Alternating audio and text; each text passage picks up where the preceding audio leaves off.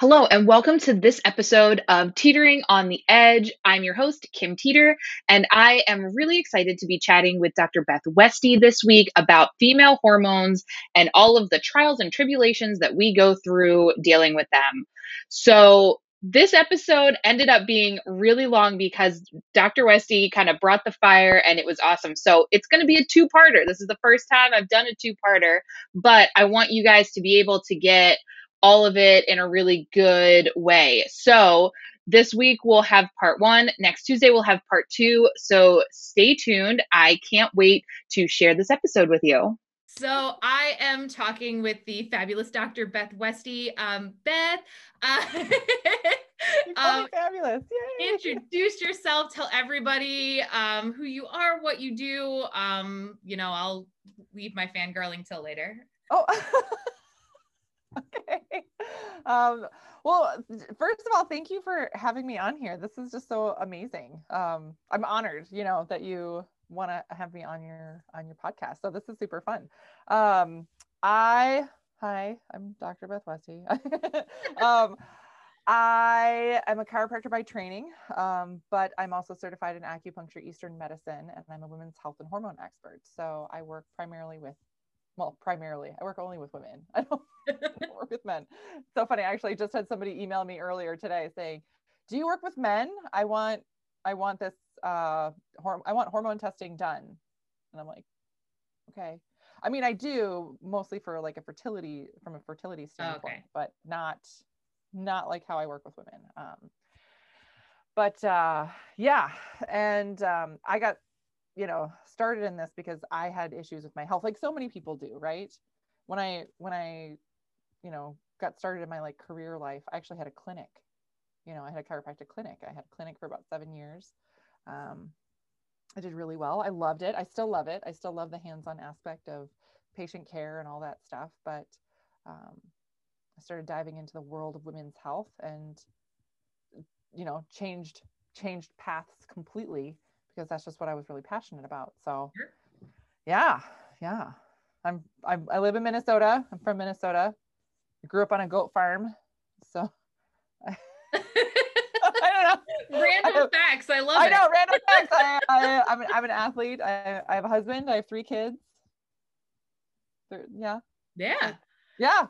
So I guess full disclosure for the folks that are listening, I actually learned about Dr. Westie through a podcast and, did my due diligence because I have all the fun hormonal problems and we are working on that kind of fun. But I guess, how did you get started with like this being your passion thing, going from like chiropractics to women's health? Yeah. So I got started in all of this because of my own health issues, which is never fun, right? It's never fun to, struggle yourself, especially for somebody who works in the health field. That's one of the most frustrating things, right? It's one of the most annoying things to have to go through. And that's really what I did. So I was an athlete in college. I played volleyball. And my husband was a skier. So, we were both athletes, both had that like, super, busy, active lifestyle. We graduated, I started chiropractic school, and then I actually had my first 2 kids while I was in school. So that was a bit of a struggle schedule wise, stress wise, right? Like going through, everything, studying, taking boards, exams, midterms, finals, all of that, and raising babies. And once I got through school, I started my business. I started a clinic, and because I had graduated, passed my last boards exam, got licensed, started a clinic, and this was all within like 4 months. And then a month later, I found out I was pregnant with my third. None of this was planned, by the way. People who were like, "Oh wow, this is all." She's a real go-getter. Yeah, no, this was all like, "Oh my god, again!" What? So yeah, so brand new business, and for people who have a business, I know you understand like how awful it can be starting a business. You love your work. You're so passionate about your work. But I mean, to be totally transparent, I did not make money the first year I was open. Like brought home $0. Which so many new entrepreneurs need to hear, because I feel like you're listening to all of these things and you're comparing, you know, your day one to their day 100. And you're like, well, yeah, I do want to make 10 times what I'm making now. And like, why is it not coming in 6 months? I thought Instagram was going to make that happen. Yeah. Like, absolutely. That was the thing. Like all the advice I got, and I know that I did not go to school for business. I went to school to be a health practitioner. And so that's what I was focused on for a lot of years. And I spent a lot of years studying with my face in a book. And so that's what I was knowledgeable on, not on business. And so I actually had a coach, and used a management company and things like that to try and help my business. And I did everything that they told me to do, and it was not working. It didn't work for me. And I'm not saying that it doesn't work. It did not work for me. And I did not know enough to know that I needed to transition and pivot sooner than what I was doing before letting it go for almost a year. I mean, there was at one point, it was just less than a year. I was like 3 weeks away from closing my doors. Wow. Like it was bad. We're behind on these bills and they're going to turn the lights off. And that's going to be embarrassing if we're going to try and have the doors be open and see patients. And they're like, we're having it be very calm today. We're just, right? We're just using candles from the dollar store. It's not because we're meditating. It's a meditative. Very peaceful in here. Oh my God. But I'm not exaggerating. That's exactly what it was. And again, I was pregnant with my third, and then she was actually born 2 months early. So I had a preemie in the hospital, and she was in the NICU for 23 days. I had a preemie, a 2-year-old, and a 4-year-old, and a failing business. So, oh my goodness. So stress, right? Yeah. Stress and I was working like 60, 70 hours a week, because I was doing everything for you. And it's already done. Like you're not going through that now. Yeah. But it was, for lack of a better, yes, there was a trauma with like having another C-section, because I'm a high risk pregnancy person. And she was born early. I actually had a placental abruption. So, yeah, I know. Both my girls. Let's peel away the onions of this, or the layers of this onion. Like, yeah, like how much more awful can it get? Like, why were you stressed? Well, yeah, I was pregnant, and then I had a placental abruption, so she was born 2 months early, so there was an emergency C-section and all those other things, and but luckily she was, healthy enough. She was about 5 pounds when she was born. So at 7 months, that's 7 months gestation. Yeah. That's a pretty decent size. That's actually a pretty big preemie. And she didn't have any other health issues or complications or anything. She's just, she was perfectly healthy, just early, and had to gain weight. But at this point, I'm recovering from a C-section. I'm trying to figure out all this business stuff. I just switched business coaches. And started working with other people that was very helpful, but totally different gears. So implementing all new systems, procedures, marketing, everything. So it's like you're starting over again with the business. And after, like, I was literally working on marketing, like sitting in the NICU, like she'd be napping and I'd be on my laptop, like doing things. Like so this was a very stressful point. And after this, when my cycle started again and everything else hormonally, I started developing ovarian cysts. So from this, I was able to like put my head down, grind it out, just like power through and start building a business from there. And so my business started to turn around. And I, within a couple of years, I actually had a really thriving business because of how hard I pushed at that point. So it was good, but I was under so much stress that I started getting cysts. So for the first year and a half of her life, for 18 months, I had a cyst burst every single month. Oh my gosh. Yeah. So I'd be treating patients in my office and I would have to run back to my back room and like hide behind a table because a cyst would burst and it would just, they're painful. Yeah. They freaking hurt. So it would drop me to the floor and I'd be like sweating and like trying to power through it to just like wait for it to subside enough for me to go back to treating patients. And that was what I'd never had cysts before. I'd never had, I mean, I guess I don't know if I really had hormone issues before because I was on birth control for like a decade before I even started having kids. And then had kids. And then, and then my husband, snip, snip, we were done at that point, after my family is complete. So Yay. You're up there, babe. I had 3 C-sections, so you're up. And yeah, for some people, they're like, they wonder about, well, if you had a C-section, why didn't you tie your tubes? Well, she was an emergency C-section. So as they wheel, because I was actually on par for a ligation, a fallopian. Okay. They were going to tie my tubes, but when you're having an emergency C-section and it's early, they actually recommend not, because if the baby doesn't make it, because when the situation is that dire, yeah, they were like, okay, we see that you're down for a ligation procedure, but because of the circumstances, we usually don't do that, because if the baby dies, you might want to have another baby. Oh my goodness. You're like, just take the whole thing. Just yeah, like what the just like take it all. Yeah. Like this is great. This is great. So I mean, just for like, again, all the trauma and stress and everything of going through all this stuff. So my husband had a vasectomy later then, because I was like, okay, listen, I went through enough crap. You're up, buddy. Right. Fair is fair. Yes.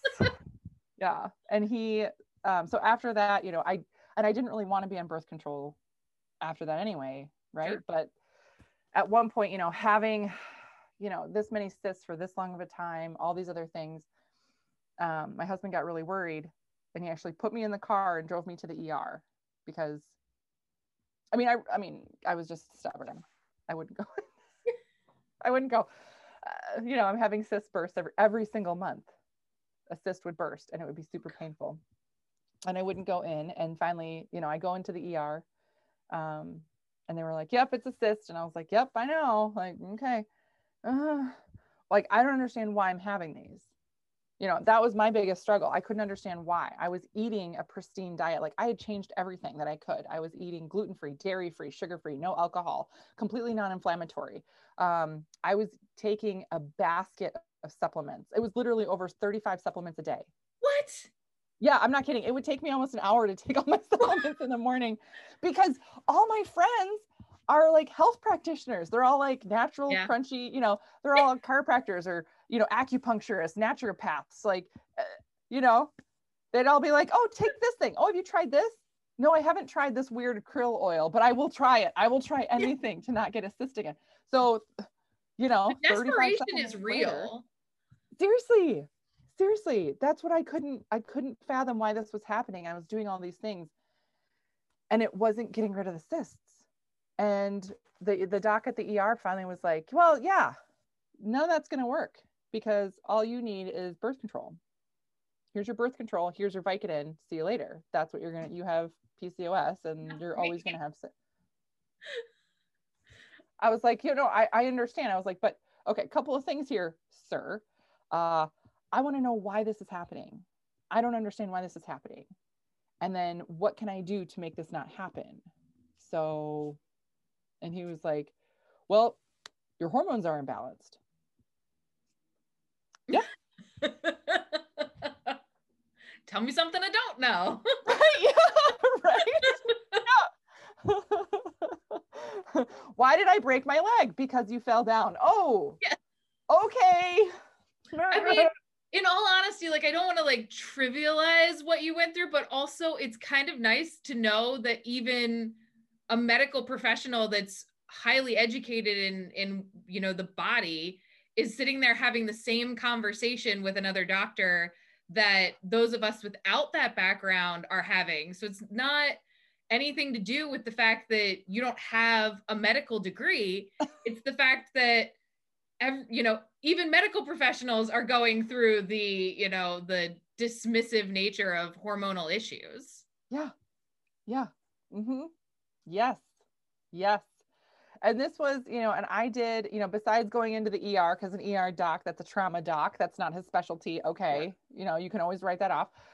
And even though I went in to see my OBGYN, and they have a rotation of people. So I didn't necessarily get to see my favorite one. But their recommendation was always birth control and Vicodin, birth control and Vicodin. That's the only tools they had in their toolbox. They don't have anything else. They're not well versed enough to talk about, diet or lifestyle or any of those things that would actually make an impact, because they're just not informed on it. Other than they're like, well, we can run a hormone panel on you. And I'm like, okay, well, what's that going to show? And why is that going to make a difference? That's what I wanted to know. And how old were you when you were doing all of this? Yeah. So let's see. I had all of my kids, 25, 27, 29. So it started when I was 29 and 30, before I turned 31. Yeah. Yeah. Because isn't there this, and this may be, nah, you probably know, but isn't there there's an age cap on birth control? I feel like there's a spot in which they're like, hey, you need to be careful if you're taking it past this age. I would love if more people said that. I would love that. I just last week chatted with a lady who is 55 and has been on birth control since she had her last child in her mid 30s.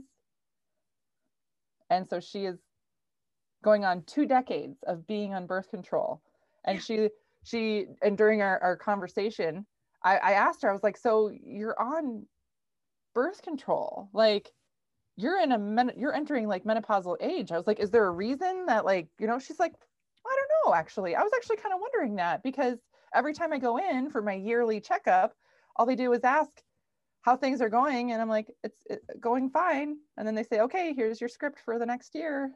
See you next year. And it's been going like that for 20 years. And she's like, so am I in menopause? I was like, maybe. We'll find out, won't we? That's what I mean. They do. I mean, at some point, depending on each person's history, they might do hormone replacement or something like that, for a later age. But yeah, I've had women say things to me that they will get put on birth controls at all ages, no matter what. Yeah. And I mean, because I was unfortunately, I started at about 15.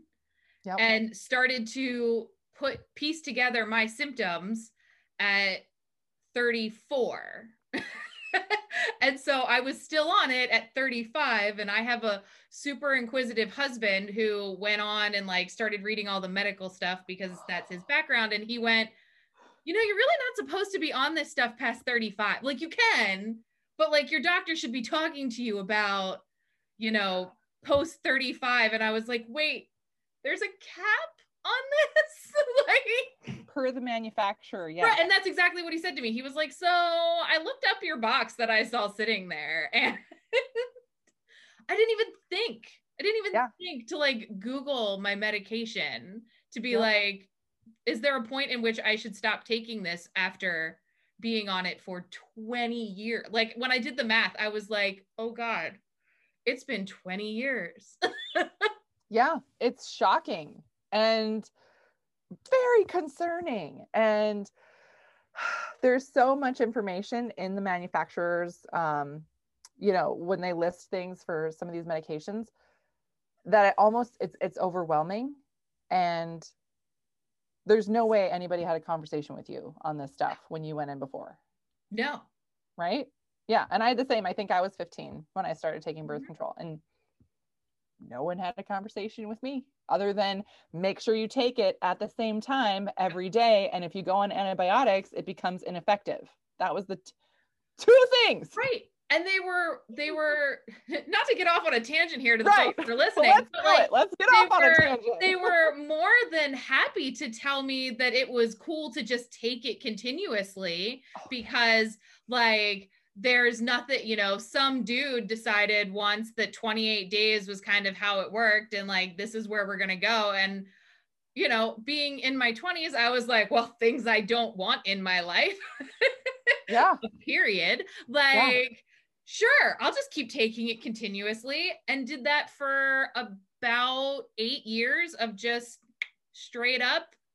And when I started figuring out my symptoms, they were like, oh, that's PCOS. And I was like, okay, what do I know? Like, you're the medical professional, until I read the packaging, and it was like, all of your symptoms could be caused by the medication to stop your symptoms. It's like crazy. Right? It's like listening to those commercials that's like, this will help with your diarrhea, but could cause diarrhea. But yes. Right. That's exactly what it is. One of the number one things that you know, that women have to put up with from birth control is actually nutrient deficiencies. Being on the pill, the imbalance of hormones, everything else, it affects how much nutrient levels your body has and stores and everything. And so a lot of side effects from the pill are one thing, or birth controls are one thing, but then you have this whole other subset of side effects that come from nutrient deficiencies because of, you know, and it just, oh my gosh, it becomes so overwhelming then at that point to try and figure out, right, all these things. And so here I was thinking, like, I have these cysts, they're awful, they happen every single month, I didn't have them before, I want to know why they're happening, and I'm definitely not going to start introducing more of a hormonal thing like a birth control into my body right now, because that doesn't seem like it's going to go well for me. Like I got this huge garbage fire going on, why don't we dump some gasoline on it? That seems like a good idea. Oh, but Vicodin, because then I'll just be doped up all day. Woo! Who cares? Because I'll be on Vicodin. Right? Oh, this is why I get so frustrated. And so there's a great book too. I mean, so the book that I have, the first chapter, I actually talk about the history of, you know, nutrition and health in our country and why it's set up this way and how it's set up for men and not women and all that stuff. But there's a whole book. It's called Doing Harm. Oh, I haven't heard of this one. Oh my gosh. Even I'm learning something, friend. Yeah, if you want to deep dive down this rabbit hole, I tell you. Doing Harm. And then there's like the subtitle is like the lazy science or something, or lazy medicine, something, I can't remember, but it's basically how it interferes with women's bodies and how they do all these tests, medical tests, pharmaceutical tests, everything on women. And this is, so I reference this of, you know, all testing, especially pharmaceutical testing, used to be done on men. Yep. Women weren't even allowed to be a part of studies until 1993. 1993 was when women could even partake in pharmaceutical studies. And even at that point, they make up a small percentage of the test subjects, meaning that any results or data that comes out of it, it's not going to be a quantifiable amount enough to skew any results or, you know, what they would take from that data, like their conclusions. Oh, look, here's some outliers here, but these are outliers of results. So we're going to throw these out and we'll just go with a subset of the average results, which is still based on the male body. So before that, they used men that were 140 pounds and called that equivalent to a female. I wish. 140 pound males, right? I know. I'm 6'2". I'm enormous. I'm a huge gal. Like, I'm very tall. I am 5'5", and that is 5 pounds heavier than like the lowest healthy weight that I could be at 5'5". Yeah. I am not that weight. Dear God, one day again, maybe, but yeah. Like, I think I was 140 pounds in like 6th grade for me, because I'm so tall. I think I was a 6th grader when I was 140 pounds. Well, and I've heard some of the, because and for those that are listening, another excellent book, especially if you're an athlete, is Roar, and Dr. Sims goes into this in depth. And that's kind of where my research into all of this started, because I was like, oh, I'm running and they're recommending this mini pill. Why are they recommending this mini pill? Like, it was like this like little and she doesn't even recommend that, but it's like, if you have to do it, it's Yeah. this. And I'm like, oh, Yeah. I'm definitely not on that. What's the difference between this and this? And like, it leads you down, I mean, in my case, a really good rabbit hole, but it's like you go down this rabbit hole of, okay, why am I gaining weight? Okay, why am I working out harder and nothing's working? Okay, why are they doing this? And just like you said, the nutritional deficiencies, it's like when you start researching, my doctor told me, he was like, oh yeah, like you're on a track towards like an IBS kind of deal, an IBD kind of deal. He was like, your system isn't taking in nutrients, it's just leaking out. And so I'm eating more because my body was craving energy. So it was like amazing that when you fix one problem, like you're like, okay. And so it's just like everything, but it snowballs. Yeah. And if we're all over the place for you right now, friends, this is what it feels like. It's funny because it's true. But yes, yeah, it's all this stuff. It's the entire way that it was all set up. It was not set up for us to be successful. It was not set up for the female body at all. The research was done. So think about all the birth control pills that were developed and created in the 60s and the 70s. They were all tested on men. They weren't tested on women. Right. And they were tested for a short period of time. They even in lab, like animals, like lab rats and things like that.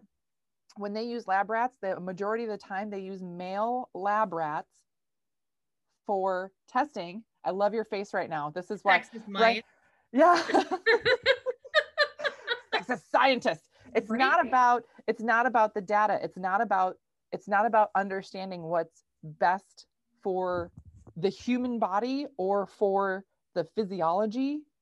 It is time, because time is money when you're doing testing.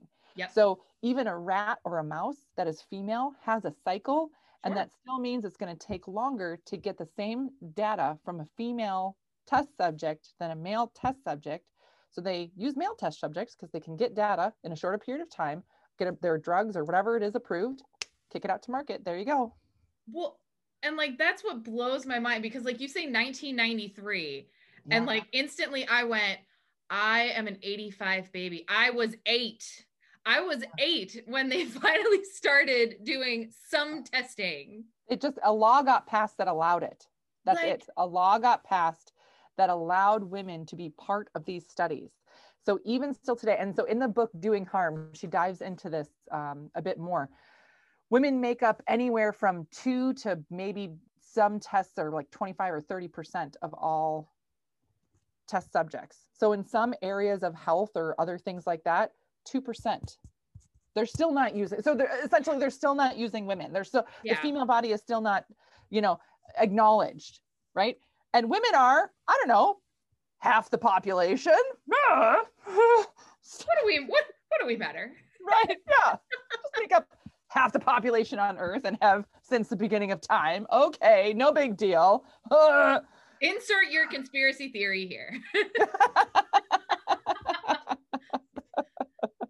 Go in many different directions here, and I'm like, it's probably best that I don't. Insert your conspiracy theory here. Whichever one resonates with you at the moment you're listening to this. Yeah. Oh.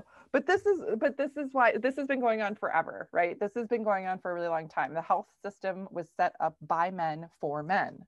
Women's bodies were not, and if you want to go down the rabbit hole of what they did with women's bodies, who they call like the father of gynecology. Have you done research on this? Have you ever looked at this? I have very vague, like I decided not to go down that rabbit hole, but it's a real scary dark place, friends. It is. Yeah, what's his name? Marion James something Sins or something. Anyway, he's the father of like gynecology or whatever, and he did he like brutalized women.